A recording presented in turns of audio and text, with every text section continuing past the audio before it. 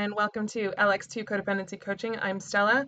We are recording live on Instagram at Luna_X2_LLC, and we're headed into a long weekend, which is kind of awesome.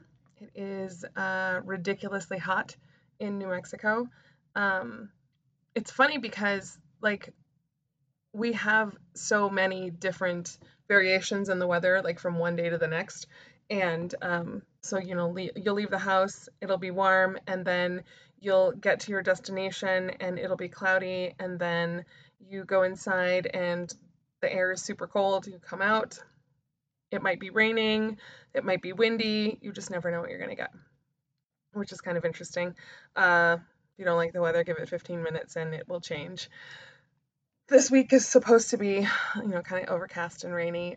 We get monsoons every once in a while, especially in late June, early July, and so I look forward to those because it smells so good when the rain hits the desert floor, and those are things that I really enjoy. So I was going to talk about conflict today. I am going to talk about conflict today.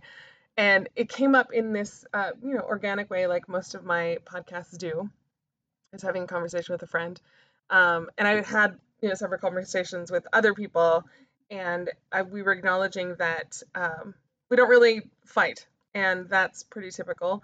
And so I was like, are we conflict avoidant or really good at communication?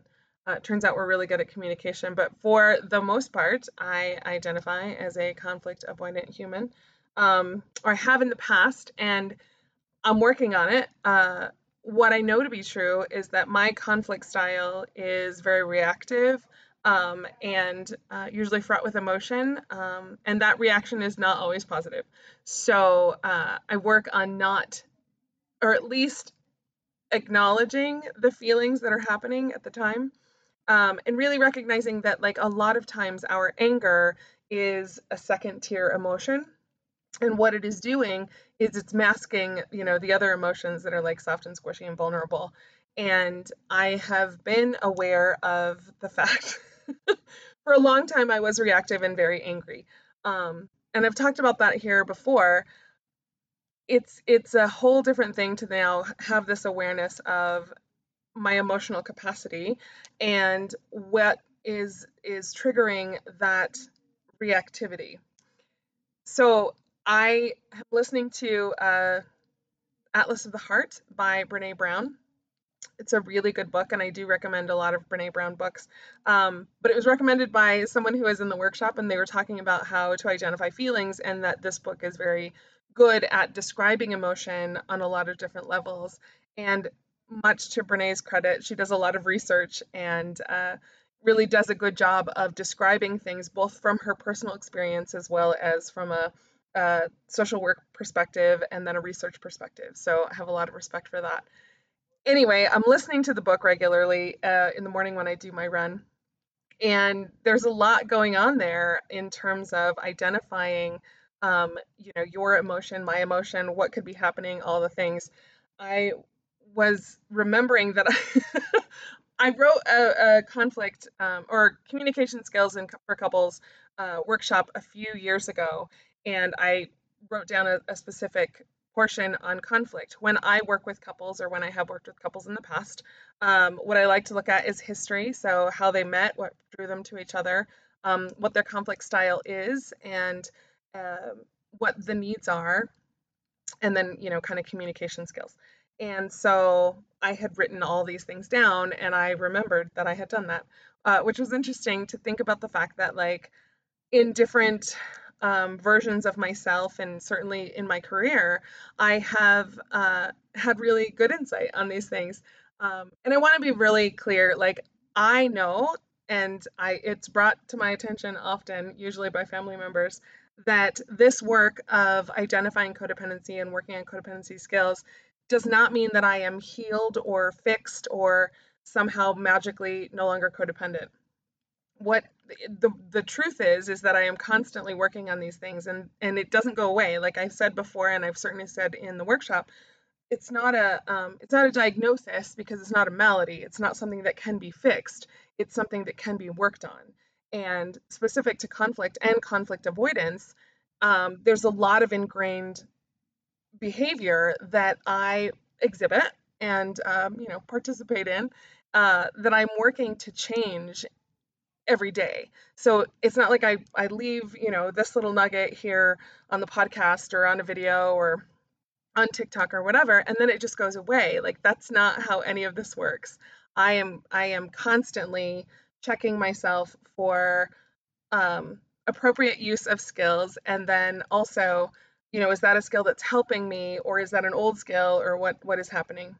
And so, as a human being who has relationships with humans, I am trying to recognize how I show up and then how other people are showing up and then meeting them where they're at. And so, oftentimes, especially in my work, I have really utilized the skill of meeting the human being in the room based on what they're going through right now. And certainly, we go to the past and look to the past for different different behaviors or origins of behavior or origins of coping skills. We definitely look at trauma, we look at, family of origin things. And so, conflict specifically, when I work with couples, and certainly for my own kind of growth and healing, I look at how conflict was modeled in my home.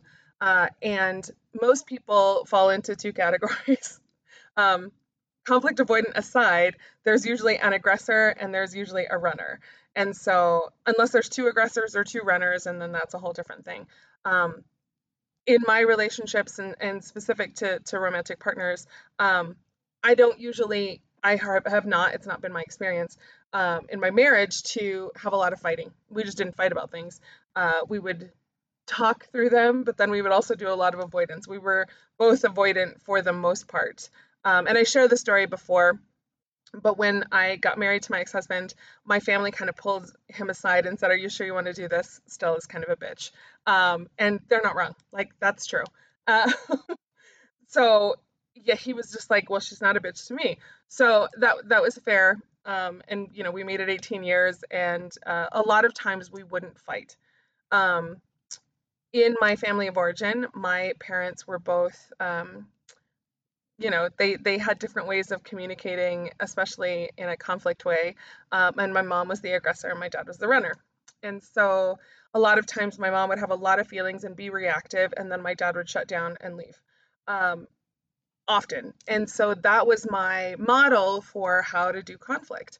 And I do both, right? So I said I'm very reactive and I have initial emotions to whatever the situation is. But I also recognize that oftentimes, if I don't feel safe being vulnerable or sharing those emotions, I'll have a reaction and then I'll shut down and I'll dip out. Or I'll just hold it in. And so when I'm talking with clients or couples, I really have them kind of deep dive into what their conflict style is and then recognize where that model comes from. And then we talk about like what the feelings are underneath that, style of conflict, but also conflict resolution or coming to connection. Oftentimes, we are looking at communication to create connection and understanding. And when we're initially in relationship, there is a lot of getting to know the other person and also getting to know who you are in relationship at this time. Oftentimes, I think, and I talk a lot about the different versions of ourselves. And part of that evolution is based on our experiences and the things that we don't have any control over, but it's a stimulus response situation. And so, as we continue to live, on the planet, we are exposed to a lot of different things, and then our emotional selves react to those, that information. And so a lot of times we aren't even aware that our conflict style is evolving as things continue to happen. I talk a lot about really starting to have an understanding of what the emotions are underneath your initial reaction to whatever anything is. And so for me, recently, I've had some situations come up, and conflict was definitely part of those situations. And I find it interesting. So in the moment when we are in a situation reacting from an emotional place or from a anxiety place or a rational place or whatever it is, or even an intuitive place, um, we start to recognize where we are being triggered. And that word triggered is thrown around all the time, but really what it is a stimulus and a response. And so whatever is stimulating that reaction is an opportunity for us to take a deeper dive into like what the actual feelings are. At the time, that's not, your go-to, like, what am I feeling? What's going on? Because when we are triggered or when we have a, stimulus that creates a reaction of fear or puts you in that kind of fight or flight place, I go for fight. I do not go for flight initially. Initially, I go for fight and then I go for flight. And so it's an opportunity for me to start to recognize, okay, what is the feeling? So in this, conflict situation, I went for fight and then I went to protect myself. And not from a physical altercation, but from an emotional place. I talk a lot about the warrior three position or peaceful warrior. And with my clients and certainly with people in my life, a lot of times we have been put in positions where the warrior comes out and we have to defend ourselves and we have to, either be the person who is the aggressor, or the person who is defending themselves. And oftentimes, I use the language of like cutting. So we are going to cut the other person, and we're going to be on the offensive, or we're going to be on the defensive and we're trying to keep ourselves safe. So I recognize that my conflict style can is less physical but more cerebral, or intellectual. And as the empath that I am, and recognizing that I work a lot with emotions, I can find the soft and squishy parts and poke them. That is my conflict style. I go for the soft meat every time. Not helpful, obviously, if the goal is connection or understanding, but I do recognize that that is something that I do and have done for most of my life. I've, very rarely had to defend myself physically, but always will be able to be offensive, verbally. So in this conflict, it was kind of an ongoing situation. It went on for a few days, and there was a lot of shutting down. There was a lot of pulling back. What I do recognize is kind of after the fact, as I was processing, I was looking for a villain. I was looking for, you know, somebody to blame or some way of recognizing that there was a bad person in this interaction. Bad person is it really looking at that villain perspective of like there has to be a reason that we are in this position, and either you're the villain or I'm the villain. And I don't recognize that that is always true. But I do recognize that in my brain, like that was part of how I was processing it. And oftentimes I will take responsibility, probably more responsibility than another person in that kind of conflict situation. Um, I'm working on obviously being kinder to myself. And so in doing so, if I'm trying to be nice to me, then I got to be mean to you, and that's not helpful. Uh, but as I was looking over what I had written, for conflict in this um, couples relationship workshop, I was looking at, and I've got it here for me, is really kind of recognizing, where do we learn our conflict style and what are the thoughts or the processes that go through that. So again, back to this situation, I'm having conflict with another person, and when we're in it we get really myopic or like tunnel vision on what the issue is. What we aren't looking at is the larger picture of meeting the person where they're at, and it's really difficult to do that in the moment. And so when I would work with couples, they'd have a fight earlier in the week or 2 weeks ago, they'd come in, we'd kind of reprocess it and recontextualize it with that emotional language. So as I continue to step back from these situations, I start to recognize, one, there isn't a villain. Like, nobody's a bad person.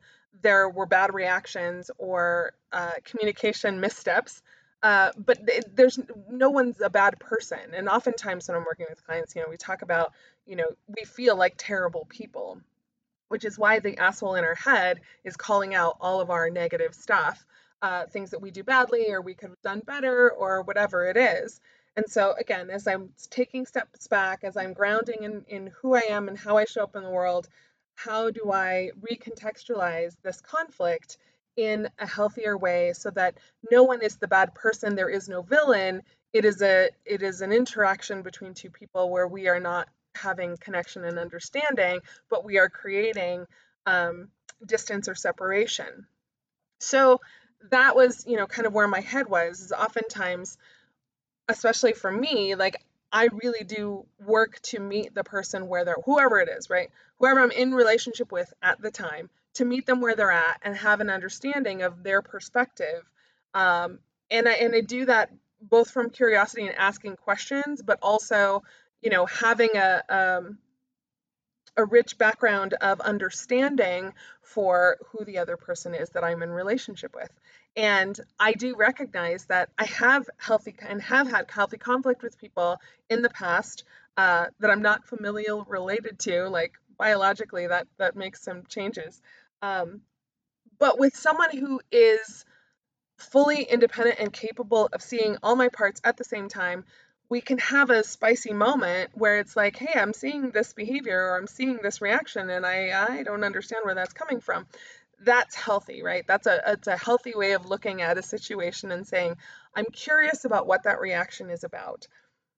What's helpful for me is it does not trigger my fight or flight. What it triggers is my own awareness and my own curiosity of like, where did that come from? Am I feeling anxious? Am I feeling hungry? Am I feeling disregarded? Am I feeling overwhelmed? Am I feeling, the list is pretty endless, but recognizing that if someone can see all your parts at the same time and who knows you, they can come in with curiosity and say, that's a different kind of reaction, not my favorite. What's going on there? And then you can start to have that awareness for yourself when you're not feeling attacked or like you have to defend yourself. Then you can actually go inside yourself with kindness, with compassion, with patience, and say, okay, what is being triggered for me? What is happening? When we are in relationship with people who know us well, seeing all of our parts at the same time, we start to create categories and lists of, okay, this happens when this happens. And there's this like linear idea of um, explicit awareness of your needs or what you're going through. There is an implicit awareness of how we treat other human beings and how we want to be treated. We may not say those things out loud.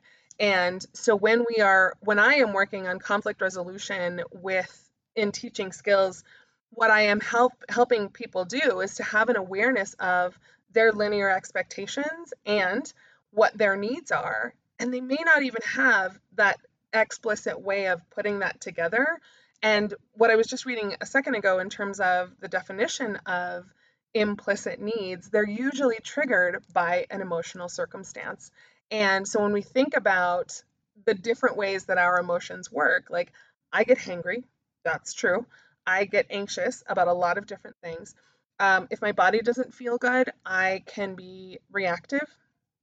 If I'm going into an uncertain situation, I can be reactive. If I have a level of fear or anxiety about whatever it is, I can be reactive. If I'm not, if I'm coming in at a deficit, and, earlier in the podcast or at a different podcast, I had talked about living in deprivation. When we live in deprivation and we don't have our needs met, a lot of times we are already reactive. We're already at a 5 when normally under regular circumstances where all my needs are met, like I'm at a 1, I'm at a maybe 2 just in general. But when my anxiety is triggered and when my fear is triggered and when those negative feelings are pretty on the surface, I can be more reactive than if they're not on the surface. And so this is an opportunity for you to start to think about, even just in interactions with, people close to you, where your reactions are coming from, where that anger or that resentment has been building over time. When we have explicit needs or explicit conversations about this is my expectation of this interaction or this situation, then we are creating some clarity, and then people can come and say, I'm curious about why that is the expectation or what that expectation is created for you with or about. um, I did start to recognize that, like, in these conversations where I was having conflict, i had I hadn't explicitly expressed what my needs were. I hadn't explicitly expressed what my expectations were. And a lot of times, and I've shared with you guys before, I struggle with asking for my needs. I will not, this is not a brag, this is not a way for me to say, like, look at me, I'm doing a thing. I will probably uh, try to meet my needs in every way possible before I ask someone else for them. And it's not something I'm proud of, especially now. There used to be a time where I had a lot of pride about that. Now it's just like it's not helpful, Stella, to like push yourself to these extreme levels, because then my anxiety goes up, because my fear goes up, my feelings of being disregarded or not being seen, those increase. And every time I do that to push myself to meet my own needs, um, I can be reactive. So, those are things to pay attention to when you start to recognize in your, communication and conflict style with your partner or whomever you're in relationship with. If you recognize that you are coming from a place of deprivation and not getting your needs met, have you explicitly said what the needs are? Right? If you have and the other person can't meet them, you might be shopping at the wrong store. And that's another hard awareness, right? Because we have implicit expectations, or covert expectations or stealthy expectations that we go into situations with, hoping that the other person will just know. When I work with couples and when I work with clients in general, I have this awareness that they say, like, well, they should just know that. How? How would they know that? You wouldn't go to Starbucks and just be like, hey, it's Stella, you know what I want. Now, there are some places where people know what our needs are. Um, I've gone to restaurants where people know exactly how I like my drink, that I like no straw, you know, the 3 or 5 things that I order from the restaurant. But I've gone there several times and I've ordered it out loud several times. And so I say that to clients often is like, if you have an expectation, but you haven't said it out loud, how's the other person going to know? Same is true for me. If I don't say what my need is, the other person isn't going to know. So it is our job to say those things out loud to at least reduce when conflict happens. Now, conflict can happen over time because we're building resentment, right? We're building anger. We are tally marking all the things that we are not doing well or we're not getting met. And then we're going to come at someone from all of that emotion and fire hose them with all of your anger, right? That's where your reaction is coming from. If someone does not pick up their socks every day for a month and you either walk by them or pick them up or, whatever you're doing, you're holding onto that resentment. And so you're going to have a spicy moment about somebody parked on the wrong side of the garage. And then we're going to talk about the socks. We're going to talk about the bathroom. We're going to talk about you didn't buy the groceries. We're going to talk about all of those things that we've been holding on to. And I have totally been guilty of that before, is I'm holding on to all this emotion because I'm not asking for my needs and I'm not expressing what my expectations are. I'm just holding onto the resentment, and then we're going to have a spicy moment and I'm going to lay it out and I'm going to fire hose you with all of those things. Not helpful. So, really thinking about how our codependency specifically, when we are doing all of these extra things to make connection and feel connected to the other person, and they are not reacting or responding in the way that we expect, we're going to be angry about it. We're going to be reactive about it. We're going to hold on to it and then fire hose you with everything and probably have a much spicier conversation than if I just said, hey, I walked by your socks twice this week. Can you pick them up? Sure, I didn't realize that I had left my socks out, right?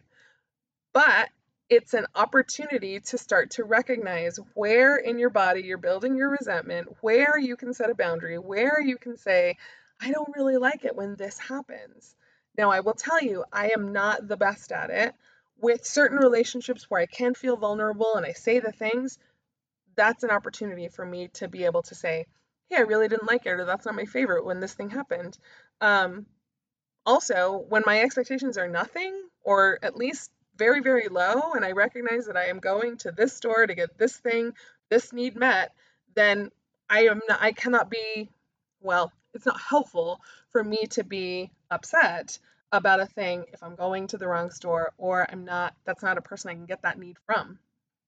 So I am recognizing now that it's still really important for me to ask for my needs And it's still really important for me to say expectations out loud in an explicit way so that people understand if this happens, this happens, this happens, right? I love this idea of like linear thinking, and not everyone is a linear thinker, but if A happens, B happens, C will happen 9 times out of 10.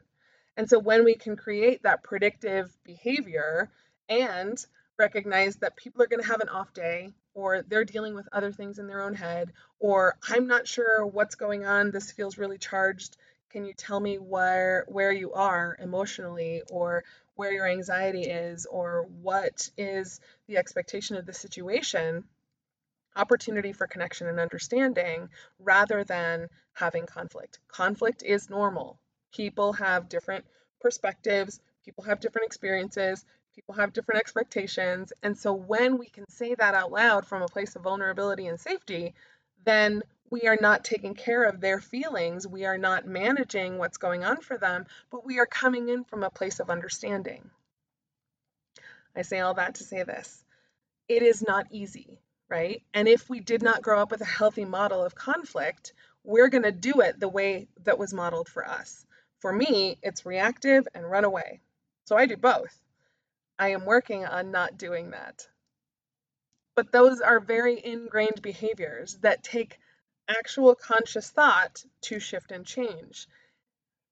That said, I recognize that when I go into any situation to avoid creating uncomfortable feelings, then I am not truly coming in 100% open and vulnerable from that peaceful warrior perspective. I have a whole arsenal that I can cut you with. If I just come in open and vulnerable, even though that's hard and scary for me, I will have I will more likely have an opportunity to connect with someone.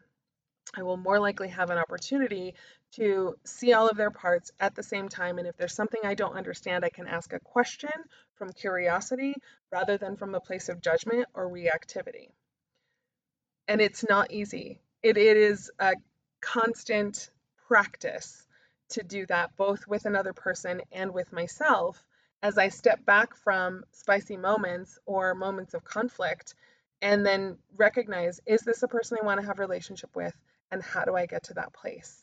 That's the place that's hard, is that oftentimes we want so badly to create connection. We want so badly to create understanding, and yet I'm coming from my own perspective of damage or frustration or anger or hunger or lack of sleep or anxiety or whatever it is. And so I have to be self aware enough to say, I'm really coming at a deficit right now.